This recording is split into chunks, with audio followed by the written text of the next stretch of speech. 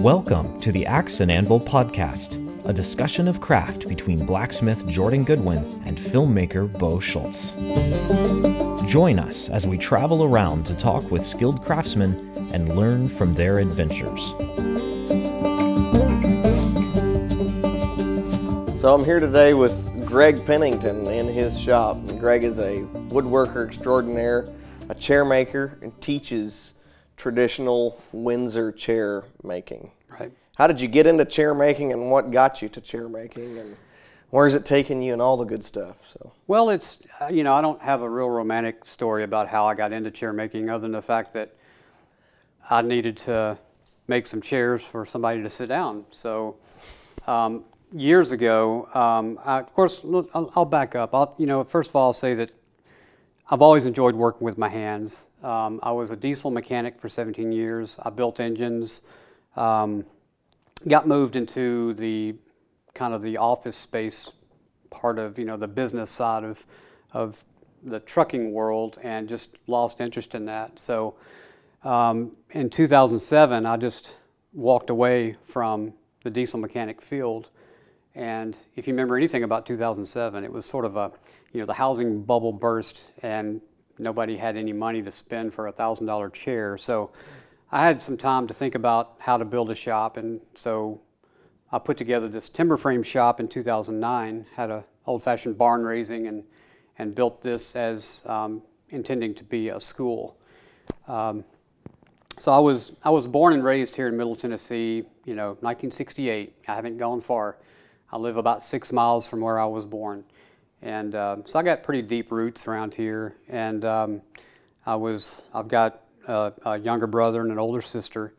There's not too many of us Penningtons around anymore, but I don't see any point in ever moving. And so I thought establishing a school, building it to this degree, it would be worthwhile, having something nice to be conducive to woodworking, and have something that people can come and learn how to build Windsor chairs. But I know I seem to be skipping around here a bit. No, it's okay. It certainly is a nice environment to come and build a chair or anything in. I guess as far as woodworking and how I got into that initially, when my son was born in '99. Logan, I had to build all of his baby furniture and things like that, and started. It didn't occur to you to go get it from. I don't know if IKEA was around in the '90s. Yeah, I don't know. I don't either. Maybe they were, but it didn't take much to push me in the direction of woodworking. It was when I grew up as a kid. Me and my grandfather used to sit and paint watercolor pictures and oil paintings, and I wasn't the normal kid. I wasn't always out, just playing in the dirt. Although I had my share of dirt playing too, but there was always this artistic element around our family, and my grandfather and him teaching me how to paint and things like that, how to play the guitar, and so it's just using my hands came natural to me. It didn't help me out through school because they focus on English and math and science, and I was always wanting to see the fruits of my labor and do something with my hands. And so later in life, I'm married. I have a kid and building furniture for him. And so I started taking some woodworking classes at Mark Adams School in Indianapolis. And the first class I took was with Kelly Mailer. Kelly focused on shaker furniture, the simplicity of the cabinetry and stuff that the Shakers did. And he taught me how to cut dovetails, how to match wood grains, and just the basic construction of all that. And so shortly after that, I had a friend of mine who wanted a set of Windsor chairs, and I didn't even know what a Windsor chair was. I had to look it up, And so we talked about it, and he said, we should take a class somewhere. And I said, okay. And so I found David Wright out of Brea, Kentucky, and took a class from him making a sackback Windsor. And this was in 2003. And by then I had just fallen in love with the whole process. I think it was a 6-day class, and we turned our own legs, and it was a pretty crude, class that developed into what I just couldn't quit staring at. That's all I could think about was chairs. I was hooked, and it just fit the bill for everything that I always wanted to do. And so from there, I started. I took a class with Curtis Buchanan at his shop. Curtis was great. He really opened my eyes and fixed a lot of problems I was having. From that point, I started traveling, teaching with Peter Galbert, and I would, be Curtis Buchanan's assistant in a few classes too that we taught at Kelly Mailer's school. And that was my real education, teaching with those guys for all those years. It was such a wonderful thing to experience, and I was really fortunate during that time because there wasn't a whole lot of YouTube videos and things online that you could go and learn, even back in 2003. I mean, you got to think how far we've come since then. And so it was such a great experience teaching with these guys, not really knowing if I was going to have a woodworking school, but it's sort of, that's the way everything kind of developed. And by 2009, I opened the doors here and started teaching my own classes. And it's just been absolutely fantastic. Actually, the guy who wanted that set of Windsor chairs back in 2003 is still waiting on that set of Windsor chairs. Oh, Troy, okay. That makes me feel better. I hope to have those chairs for you soon, buddy. Wow. But that's the front door of my shop is from his house. He's the one that remodeled his house and gave me the door that's the front door of the shop. But so yeah, it's developed far better than anything that I could have ever imagined. Just pretty much building something with 4 walls and a roof, and you just put everything inside it that you love and that you care about, and it's really is conducive, I think, to learning and woodworking. And I'm slowly decorating it with things that people build and bring to me, and it's just such a great environment to come to work every day, 30 feet from the house. But yeah, the teaching has been fantastic, and the fact that, as you probably know, when you have to tell somebody how you do something, you think of better ways to do it. It makes you think it through. Yeah, and the teaching has really, really, I think, pushed me forward as a chair maker far beyond anything I could have done working in a vacuum on my own. So I am really grateful for that aspect of it.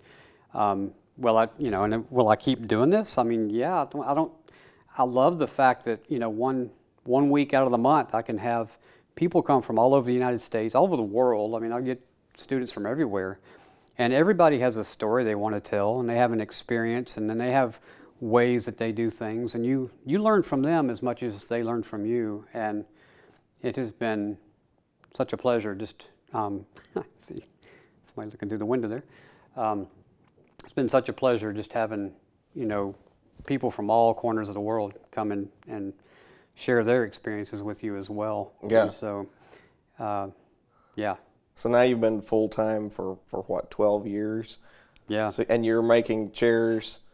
You've been teaching for 12 years. Had your shop open for 12 years, and you were making chairs for what, 2 or 3 years before that, or? Yeah, since 2003, I pretty much hit the ground running with making chairs. And initially, I was doing the Tennessee Association of Craft Artists. They have a fair twice a year, and I would do that fair. 45,000 people would come through the fair and, see your chairs, and you might sell 1 or 2, enough just to keep you going, but it was more doing it for fun. After a while, you can build a chair a week, but the house is full of chairs, and what are you going to do with all these chairs? So you have to start selling them. It's just a kind of a natural thing, but it's not something that I think I would want to do, and solely is just make chairs and sell them. It sounds fun, but I don't think it would probably get my son through college, but I do look forward to trying some new designs and making chairs, that I could just try and see how they come out, and then maybe just selling them, after the fact instead of taking orders. Yeah. And that's more towards what I would like to go to, but the teaching is just I'll keep doing that as long as people will keep, for some reason, wanting to come here and spend a week of their vacation, with me to learn how to make a chair. But it's more fun than I should probably have. You didn't start this out as a living, though. You were... No, initially the chair making came about from, the guy ordering the chairs and wanted me to learn how to make the chairs. So I did. And it just became something I enjoyed so much that I couldn't focus on being a diesel mechanic anymore. And then when they moved me into the office and I started doing more management type work, it became everything that I was against for what I wanted to do for a living. And so then it became like, oh, do I take the plunge? Do I throw that career away, jeopardize losing everything to do what I love to do? And they say that if you do what you love for a living, you never work a day in your life. Well, that's not exactly true. There were a lot of days that I had to work really hard, and still do, but I'm not going to lie, it's fun, and it's not hard to come to work every day, But so yeah, I mean, I think of it as a career, I guess, but it's pretty much just hanging out with friends and making chairs and telling silly dad jokes all the time. It just doesn't almost seem fair, And I can speak as someone who's, I'm not as serious a woodworker, but I've been working wood and sawing lumber on a sawmill my whole life, and every fresh log is just like opening a present. Oh yeah. Everyone's got its own character. It's so addictive to start sawing logs. Sawing or splitting. But then you realize you have to stack that lumber. Right. And then eventually, when it's dry, you have to do something else with it. So, but yeah, it's the sawmill part of the business. That kind of came about from in 2002. I bought this old rickety sawmill from a friend of mine, and we had it sitting up here by the barn near the house. And when we built in 2003, we moved out here. And I fought with that sawmill, but it pretty much sawed every board that's wrapped around this building. And but then in 2006, we had a tornado come across the front of the yard, and then over a bunch of creeks and knocked down a bunch of trees and timber. And so I went and bought a brand new 2006 model Wood-Mizer. Just drove up to Indianapolis and brought it back. And it was a mechanical, I mean, it was electric feed. It wasn't fully hydraulic or anything. But that sawmill pretty much sawed everything you see wrapped around us here, including the floor of these benches, the timber frame itself. Everything came off of that sawmill. So, I've got visions of each one of these posts and beams standing in the woods and cutting those trees down. And such a great experience, but something I think that the younger people need to enjoy. At this age, I don't know that I'd want to go through all that again. Yeah. I have since now gotten rid of the old Wood-Mizer and got a Timber King, which is a fully hydraulic version, and I don't saw near as much as I used to. But it's still a fun thing to do, to see what's in that log and try to see, is there going to be figure here? Or, as from a chair maker's standpoint, I want really boring, straight grain, non-twisting logs. That's what chair makers, seek out to use with the draw knife and spoke shaves and hand tools. But every once in a while you get a figured piece or something, and you just stack those, let them dry, and sell them to the cabinet makers and things of that. Yeah. So your bread and butter is making these beautiful Windsor chairs, or teaching other people how to make them. Right. For those that don't know what a Windsor chair is or how one is made, can you walk us through the process? Yeah, definitely. A Windsor chair is defined as any chair that anchors the legs and the back. Everything's anchored into the seat. So the seat separates the undercarriage from the upper carriage. So anything like that is defined as a Windsor chair. A solid wooden seat as opposed to a frame to that a ladder has back. A woven seat or yeah, something. Where the back leg is the back of the chair, or any ball and claw type chairs, whatever those are called. So yeah, typically I seek out these really straight grain white oak logs first and foremost. Stuff that I can split and rive into chair pieces that become the backs of the chairs, the spindles of the chairs. I go up to a little log yard up in Kentucky. It's about 45 miles north of here. Woodstock Mills, great place. Father and son own it. They sell a lot of stave logs to the whiskey barrel makers, which are white oak, and that's their bread and butter. And so they lay these logs out, and I get to choose, a couple that I can bring home, and I can get 8 or 10 chairs out of one log. So typically, I can bring the log back. I'll split it up in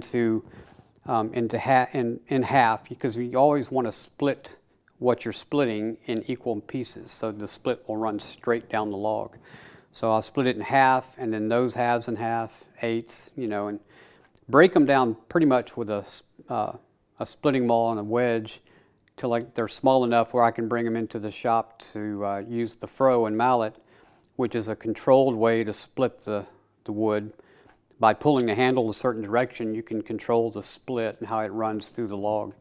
And then I'll break down the parts to where I bring those into the shop to get to use the draw knife and the shave horse. The shave horse is basically the chairmaker's workbench that holds the piece. By pressing down with your feet, you can hold the wood and use the draw knife to shave the part, which gives you good control using both hands. And you kind of complete this triangle with your feet through the shave horse and then your hands and the piece of wood. So you have really good control. You can reclamp the piece really quickly with the shave horse, and it's just an invaluable tool for what I do. And so from that point, I work the green wood first. The spindles, steam bend the back. The steaming process is typically an hour per inch. You steam the wood, you bend it around a form, and then 3 or 4 days later, that piece is dry enough to come off and then finish building the chair. So while the green wood parts are drying on the forms and your spindles are drying in the kiln, there's a little light bulb kiln, I'll start shaping the seat. The seat is the only dry part of the chair that I start with. It's air-dried white pine I get from a place up in Escanaba, Michigan.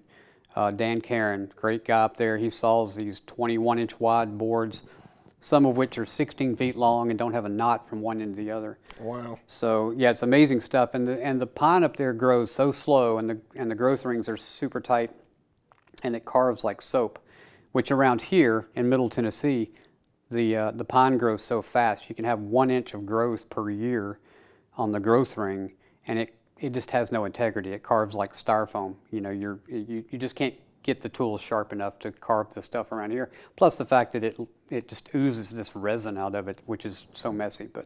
So that's the only source of material that I have to go so far, almost to Canada to get the best. But we do have good woods to carve around here, whether it be poplar, which is a little tougher to carve, and one that I've been using a lot lately is sassafras. It's one of my favorite, and it paints great. It smells amazing when you're carving it. So while the green wood's drying, I'm carving the seat. I'm drilling all my compound angled holes, and I'm reaming those. Usually at that point, I already have the leg turnings done, which it's got a 6-degree tapered tenon on the leg that's reamed into the seat, and I've got a reamer that matches the tenon. And so you ream your legs in place. You take measurements for the stretchers. You turn the stretchers to length, and then at that point, later in the week, I'm pulling all the stuff off the forms and out of the kiln, and drilling all the holes in those parts and putting the chair together, essentially on like day 4 or 5. And it's the same. What I do here in my own shop is the exact same thing I teach to the students when they come here. There's the biggest thing the students don't get to turn, because turning in itself could take weeks to teach. It's not an intuitive thing that people can do if they've never done it. And they would focus so much on just turning that I don't think they could digest the whole process of chair making in a week, also having to turn. And I know Peter Galbraith has said it's like drinking from a fire hose. There's just so much information coming at you during that week, you just can't possibly grasp it all. So it's pretty intense. So I try to take some of that pain away and build their confidence and give them things that I know that they can complete in 5 days without totally wearing them out. And it seems to work. Now, turning is something we go over, and I can do demos on it, and then they can go home and complete that on their own. Practice makes perfect, and turning is one of those things you just have to keep doing over and over and over again. So, but a lot of the skills that we focus on here in class are just how to hold a spoke shave, how to hold a draw knife, and is it bevel up or bevel down? Skew and slice makes everything nice. That's one of my T-shirts. I guess I'll never have made, but we sand what we don't understand. That's another one that the old sanders get. I love it. I turn you from a square maker to a chair maker. Anyway, it's enough of those. But basically, it's you just learn basic hand tool skills and how to skew a blade and hold the blade. Tilt it forward to bring the blade out of the cut a little bit so you can adjust the depth of cut on the fly. I mean, it's just those simple little aha moments that I see, students achieve during the week. That's so much fun, and it's been pretty rewarding. So. Why do you have so much respect for the grain of the wood? Well, the grain of the wood has to be followed. For one thing, hand tools won't ignore grain. They follow it. That's what they do. That's what the draw knife does. It excels at it. And so, I have another one of these silly sayings, follow the grain or go insane. When you split the wood out, and think of it as when you make spindles in a chair, that each little spindle is its own tree. The reason a tree stands in the woods and handles all these storms is because it follows its own grain. It's just like a giant spindle planted in the ground, if you can imagine. So each one of your spindles in your chair are little trees, and it has such flexibility, and it's that delicacy that gives it its strength. I know that doesn't make sense, but when you sit in these chairs, it flexes with your body, it kind of moves with you. If it was a real rigid chair with big thick parts and those parts didn't follow the grain, then it would fail. Not necessarily the part itself, but the joinery that it holds together. It can't flex, and it would tax those joints, and it would probably fail. Pretty evident in a lot of factory-made furniture. So, follow the grain. That's the whole premise behind a handmade Windsor, is following the grain, using that inherent strength of the tree in your chair, and thus you end up with an 8-pound chair that can hold a 250-pound person. It's an amazing engineering feat. I think that 200 or 300 years ago they had it figured out, and so I'm trying real hard not to go down like a theology rabbit trail all along this concept. Yeah, but I mean it's amazing. I mean, you look at these chairs, right, and following the grain, you get such an elegant result. And there's actually quite a bit of freedom and flexibility within those parameters of following the grain. Exactly. You don't have to chop wood up and glue it back together to get a beautiful, long-lasting result, Yeah. Durability and all the good stuff. Yeah, and I think the fact that if you built a chair out of laminated wood that you glue together, which is fine, there's many chairs that are made that way, but you can't go cut a tree down in the woods or buy a log and 5 days later have a finished chair. You can't do that. Good point. Yeah. You'd have to kiln dry the wood, and then you'd have to surface every board, and there's this disconnect from you and the material by adding all these machines in between. And with the Windsor chair, I mean, that's as close as it gets. If I could sharpen my fingernails enough, I could make this chair. But I mean, that's kind of weird, but but I mean, the only thing in between you and that chair are a spoke shave and draw knife, some riving tools, a scorp. Scorp is a curved draw knife that carves out the seats. And one thing that you can't really portray in a video is the smells of the of the white oak and the pine seats and the sassafras seats. It's just it enlivens all your senses. It takes the very best of you to complete, but it's so satisfying. Yeah. And it's something that when you get this excited about something, however long that's been, 17 years ago when I made my first chair, I always thought, man, I'm going to be so disappointed when the new wears off of this and I don't want to do it anymore. And that never happened, I'm just as excited today as I was back then, to come out to the shop and whittle out 9 spindles for a, continuous armchair. And I realize now that new is never going to wear off. Yeah. So. Is part of that, I think, just from a little bit of hand tool woodworking I've done, is it's just as easy as it is to use a draw knife. Mm-hmm. It takes a lot of concentration to follow the grain. Yes. And to avoid, tearing out or, really going off in the wrong direction, whatever. Not to use too many sayings again, but if it tears out, turn about. You go the other direction. Yeah. And it's basically with hand tools. So and so it's like every cut is, it's not enough of a challenge to be aggravating after you've gotten the hang of it. Yeah. But it is enough of a challenge to keep you engaged. Yes. And that's just flat enjoyable to use sharp tools. Maybe it's just an adrenaline rush or something. Yeah. It's that ever so often you might destroy this piece that you're working on because it's only 3/8 of an inch thick. And you're using this raw blade just coming, powering down through it. And yes, it happens sometimes, but at least when you make those mistakes, the limits. Right. And, the next time you're maybe a little better. You skew and slice a little more or something. I don't know. It just, learning to sharpen just opens up a whole new world for me anyway. And I'm still figuring it out, but. Yeah, I think in chair making, it's all about how good the material is how easy the chair will be to make. But it also has to do with how sharp you can get the tools. So I'm always trying to, chase that burr on that edge and trying to get the very sharpest tool I can when it's necessary. You can cheat it a little bit in green wood with white oak. The tool doesn't have to be absolutely perfect, and it'll shave green wood beautifully. But when you get into carving seats, especially the white pine, because you don't have a lot of integrity in the white pine, the feedback from the tool. It's kind of like carving.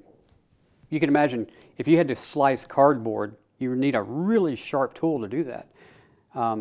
Whereas if you're carving butternut or something, you just get better feedback from the material. But sharp tools and good material equal success in chair making and fun. And it's something I try to provide for the students is the best material that I can come up with. I don't want them fighting material all week long. And it's happened. I mean, you don't always know exactly what the wood, how it's going to be and what it's going to behave. When that log opens up. But you better know that the white oak is going to steam bend and take a good bend before you subject that to all your students. I've heard stories before, I won't mention any names, but I've heard stories where people have taken, taught classes off-site and every piece failed. The wood just would not bend. And at that point, I don't even know what you would do. But so, that's the joy of teaching here at my shop. I can control that a lot more. Whereas in the old days, I say the old days, but back when I used to travel with Peter Galbert and Curtis Buchanan, I would prepare all the materials and bring with me. So there was a lot riding on me that this stuff better work. Yeah. And so there were times when materials got a little thin, they about ran out because it's such a specialized kind of craft that you have to have the right materials for what you're doing. But that's what's nice here is I can control that and give everybody the best materials, that the same stuff I would be using on my own, and give them that same experience. You were talking earlier about how simple the tools are to make a chair, and I was trying to think. It's literally possible to fit the tools to make a Windsor chair into like a 5-gallon bucket. Because you can isn't it? You can technically, you don't have to have lathe turned parts. You can whittle all those parts out with the draw knife. Yeah, that totally. And, I mean, Curtis Buchanan did it best with his Democratic chair, where it's the most basic tools that you could possibly use. A scorp, a draw knife, a hammer, a bit brace, and you rive out your legs and you shave them into octagons, and then you can go round if you want to with a spoke shave. But you can totally build chairs like that with nothing but just a few hand tools. And I think he developed that chair when he used to go to South America and try to give something for the locals to develop use their resources to develop an economy down there with some few simple hand tools, instead of just logging the forest and selling off all their material. And it kind of gave them something that they could do with just the most simple hand tools. So you don't need a big space. You can build chairs in your kitchen. You can do it just about anywhere. You don't even have to have a shave horse if you don't want to. You can use a vise on a bench. It's not as easy, but shave horses aren't that hard to build. And so it's, you can put any amount of money, I guess, in any amount of tools to get into a craft, but chair making really doesn't have to be that expensive. You can get a $20 draw knife at a flea market, or you can drill a hole with just about anything. And you can make a reamer from a keyhole saw blade, or a froe mallet is nothing more than a stick of wood. You just beat it with a froe, and a froe you can find those at flea markets and things too. But the beauty of this and teaching this, I have learned about a lot of good tool makers, and got to maybe work with a few of them to help develop certain tools, and it's fun to support those guys too, and the tools that they make. I, for one, appreciate it. Yep. You were who I was talking about. Feedback from somebody who just knows their tools intimately and what they're capable of and all like that. It's invaluable to a tool maker. Yeah, I've always thought it funny that you would go to Home Depot or Lowe's to try to find tools to make a chair. You just can't. I mean, there's so much disconnect between the tool maker.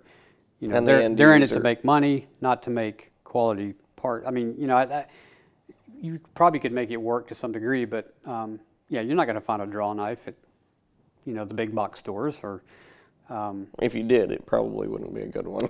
Yeah, I can't imagine. But it's Woodcraft might have some usable ones. Yeah.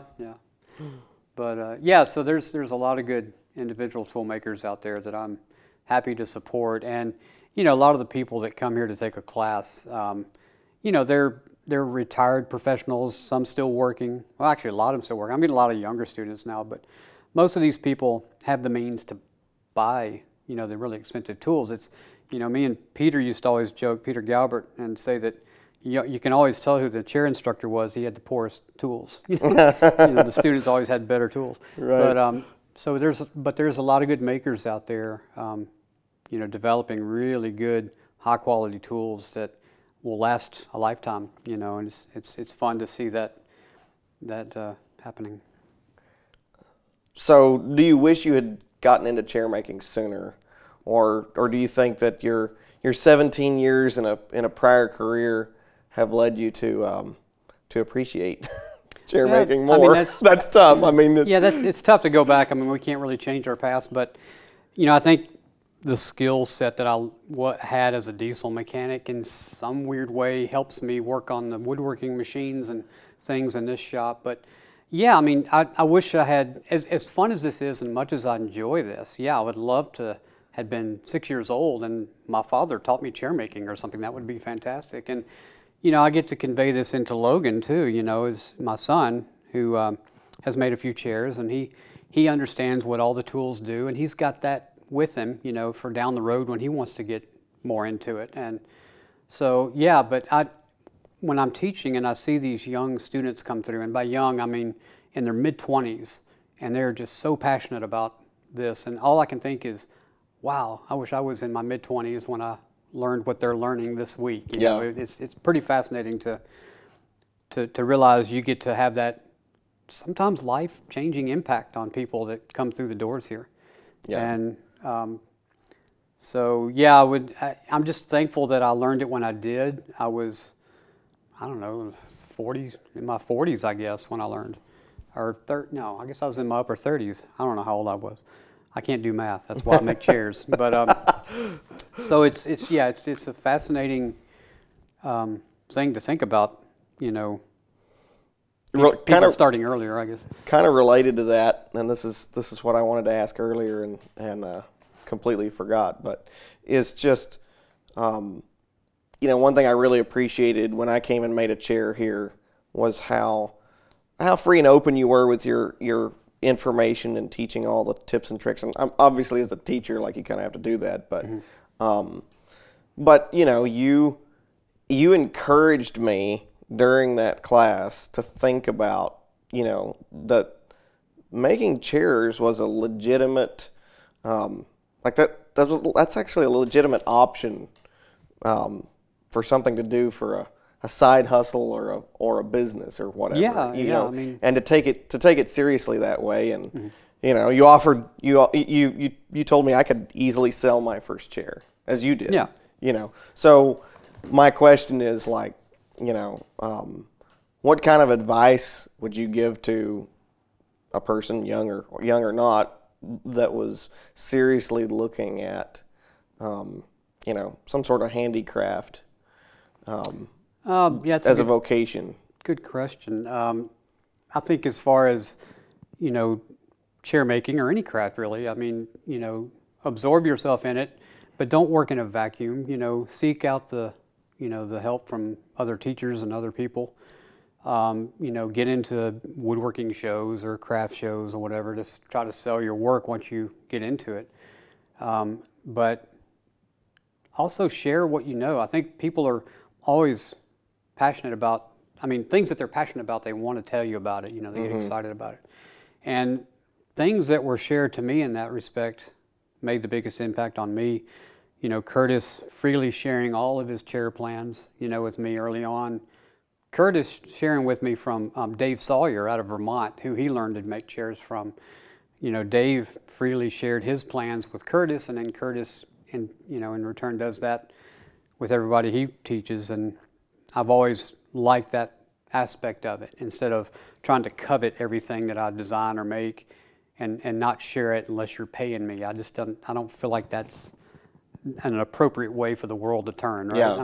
It's I get so much more enjoyment in just sharing this information that I'm passionate about. And so I think, the young people get into it. If, by all means, if you want to be a chair maker, go for it.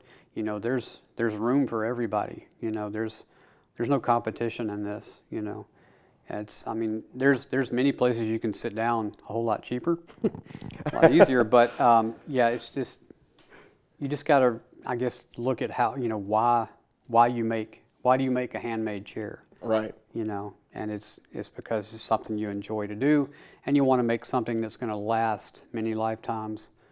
And there's plenty of room, for everybody to be involved that wants to do it. I think that's one of the real benefits to the technological advance, whatever, and communication. Social media for all of its, or the internet for all of its drawbacks. Yeah. One of the real advantages that we're seeing is just how that's enabled not only craftspeople to connect. Yeah. But also it's enabling people to make a living. Yeah. With their craft, because they can differentiate themselves, and a lot of customers that are buying handmade chairs, or in my case, handmade ironwork, they're not just buying it for the item. Right. They're buying it for the story. Yeah. And they're buying it. They want a chair from Greg Pennington or whatever, and so that to me has really, really contributed to as you said, I loved your, there's no competition. Yeah. And there's plenty of room for room for everybody. Yeah, And I think that definitely contributes to it. Yeah. Yeah, it's just like when my students come through the door, you got all these different professions and people have these life experiences and they come together and we all have this common denominator that we want to make a handmade chair. And it's not because they need a place to sit down at home. It's just, it's just a neat, really cool environment to be involved with. How many hours do you have in a chair? Hours in a chair. How long does it take to make a chair? It varies per chair, obviously, but you can make a chair in 20 to 30 hours on average. The painting of the chair takes quite a bit of time. It's a grueling process with the milk paint, to mix milk paint and to do layer after layer, rub through, with a lot of elbow grease on each layer of paint. But probably the painting is my least favorite aspect of chair making, although it's where it's what everybody sees, so you can't really cheat that process. So. And obviously, chairs don't have to be painted. Right. You're sitting in an unpainted one, but the rubbed through and layered milk paint is so. Yeah, I mean, so a chair from across the room is basically a silhouette. It doesn't represent a lot of big, bold grain, unless you're right up on it and the seat may have some figure or something. But to me, they always look better painted. And I think back in the 18th century, too, they painted furniture in bright colors so that it would lighten up the room, Just like you said you wanted to paint your walls of your shop white. I think that's excellent idea, Maybe I'll do that here. But I'm a blacksmith. Yeah. So all the white just highlights everything that I make. True. That's true. So, yeah. Contrasts. Yeah, that's a good point, though. And you're in a natural wood shop, and so a painted chair stands out more. It does, and to me, they look great. I mean, you're looking at all those shapes and forms that you created, especially with the baluster turnings, the fancy turnings, as I call them. Those just, to me, when you have natural wood grain fighting with the shape of that leg, they fight each other, and they don't really complement each other as well. So I think the painting comes out so much better.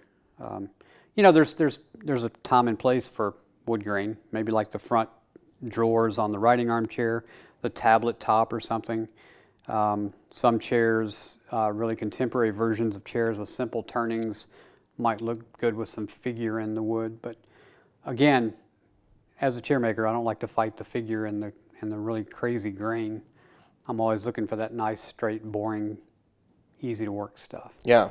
And I know it's going to last a long time too, because it's super strong. Doesn't have any reason to split or come apart on you. So.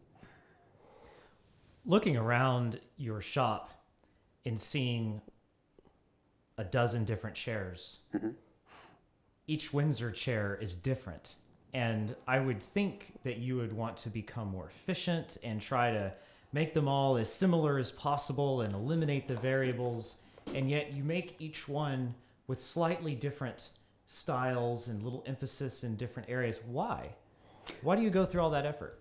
Well, it's funny that you would think that all these chairs are different, whereas in the deepest part of that seat is in the same spot, whether it's a perch or a writing arm chair, a continuous arm, a sack back, they're all in the same spot. So the basic bare bones of a chair fit the average human anatomy in the same way. So the only thing that you see that looks different are the embellishments that aren't in contact with the human form for the most part. I mean, there's handholds, things like that, but it's, the rake and splay of the legs, there's a certain parameter you have to stay in so that the chair won't flip over backwards, having enough rake, or the splay, so it won't flip over side to side. You don't want the front legs to rake out too far because you'll trip over them when you get out of the chair. So there's a certain set of parameters that you pretty much have to follow for every chair, but there's just so many variances and things you can do to them to make them look different. Most of the chairs you hear about are named from their backs, like a sack back. The sack back has the little hoop. Well, apparently back in the day, in England when the garden furniture, Windsor chairs were considered garden furniture, and so they would drape sacks over the back of the chair to prevent drafts coming through because the sitter might get cold or something. But so that's where sack back came from. And then you got the continuous arm, which is the arm that's the back of the chair. You got the hoop back, the loop back, the comb back. You know, they're all named by their backs because basically the seat and the undercarriage are pretty much all the same. I've always said if you learn to build one chair, you can build them all. And it's there's just different methods of joining, like, you know, the birdcage chair is a whole lot different on the back of it. But for the most part, I don't know if I answered your question, but if the you know, just about every chair is the basic elements that are required for the sitter to be comfortable are pretty much the same. You know, there are some variances. Some chairs sit in a more reclined position, some sit up at a desk, you know, sit you more up straighter to work at a desk or something. But pretty much every chair is 18 inches off the floor, and there's a certain rake and splay that you have to follow. If you splay them out too far, the legs will become weak, the chair will collapse. If they're not rake and splayed out enough, the chair can tip over. So, you know, there's just certain parameters that you need to stay within, especially when designing a new chair. Kind of like that following the grain thing. There's you'll do well if you stay within the stay within the parameters. Exactly. Yep. Yeah. There's unlimited ways to put these chairs together to make them look different. I don't know. But it's hard to redesign a wheel. You know. I mean, it's hard to come up with something better. And you know, I see it occasionally and think, well, why didn't I think of that? But it's I don't mind making the classics. You know, they work, and to me they give me a certain comfort. You know, not only sitting in them but looking at them, and they just feel right. What's the history of the Windsor chair? I'm not a historian, and I don't know exactly, other than the fact that you hear stories about how maybe the King of England went to a prisoner's house or something and fell in love with this chair that they saw, and they, I guess from Windsor Castle or wherever, I don't know. I'm not exactly sure how it happened, but he apparently had a bunch of chairs made based on ones he saw, and that's kind of where it originated from. You know, I think the Windsor chair really evolved when it came to America, especially with the continuous arm, which was developed out of New York. And, you know, somebody thought of taking a hoop back and just bringing the arms up and saying, hey, we can just make this continuous armchair. And so that's like the perfect, to me, that's the perfect, you know, the chair that me and Jordan are sitting in right now is the perfect American design Windsor chair from, you know, that period of, you know, the late 1700s, early 1800s. And I think it's still one of my favorite to make. It's probably the most comfortable. Makes a really good rocker. What is a challenge that you continue to come up against with your students that you have to teach and work around and teach them something different? I don't know if that makes any sense. Oh, it does. I mean, spindles are the hardest thing to teach. You would think a straight little stick or something so simple as a spindle is easy to shape with a draw knife, but it's the first thing we have to do on the first day, and you're subjecting them to a tool that they're not totally familiar with, like, you know, a draw knife, and they have such freedom with this tool that they can easily go too far with it. And so you give them these dimensions, you know, like, oh, we need to be no less than 9/16 at the bottom and 7/16 at the top, and you typically add a 1/16 of a thousandth of an inch to greenwood for the draw dimension. But it's just that freedom they have, but they're still trying to get used to the skewing and slicing and shaping this wood and trying to figure out how to taper these spindles. And a lot of times I have them make extra spindles. And I think even in this next class, I'm gonna beef them up another 16 thousandths just to give them a little more freedom, a little more room to make mistakes. But I don't know what it is. I mean, like there's a certain way we carve the seats. There's a certain way we drill holes. There's, you know, a certain way we assemble the chairs. But the rough spindle making initially on day one is one of those areas that can go off the rails in a heartbeat. And you just have to stay focused and kind of watch what they're doing. And nobody's left here without a chair yet, so but it's always the biggest challenge, is just that free form of the spindles in the back of the chair. Precision that has to be achieved by hand. Yeah, it's just balance. You know, you have to get the spindles small enough so that they dry in 36 hours in the kiln, because we only have 5 days typically to build a chair in a class. But you have to get them small enough to dry fast enough, so you don't want to leave them too big, but you don't want to get them too small to where when they shrink, then they go below the diameter of the holes that we're going to drill, and then they have gaps in their chair, which happens all the time. You know, there's many ways to fix all these little problems, and that's part of the learning process. But you still want them to leave with a high quality chair, and most of the time they do. I mean, you know, it's with just 4 students, you have the ability to really focus on building, you know, really nice chairs. You know, they have time to refine stuff during the process. You know, refine the seats and you know, the last day there's not this mad rush to try to get 20 students and 20 glue ups going at the same time. So with 4 students, you can pair them off in groups of 2. They can kind of watch each other, and it's really a pleasure to see how nice these chairs come out. You know, it's a lot of fun. Where could I go to find out more about your school? It sounds so enticing. I'm typically just on Instagram, you know, G. Pennington Windsor Chairs. On Instagram, I've got the PenningtonWindsorChairs.com website, which has the list of classes on there. I'll typically have the next year's schedule, 2022, coming out in September on the website, and it'll be sold out in hours. Yeah, that's been a problem. But I mean, you know, there's 4 students, 1 class a month. That's typically what I do, and I've added a few classes here and there, but that's pretty typical. Get signed up and stay in touch in case there's a cancellation or something. Yes. I have quite a waiting list, but I try to accommodate all I can. You know. If you'd like to help us in this venture, support Axe and Anvil on Patreon, where you'll also get early access and exclusive content. Follow our journey on our website, Instagram, Facebook, and YouTube at Axe and Anvil.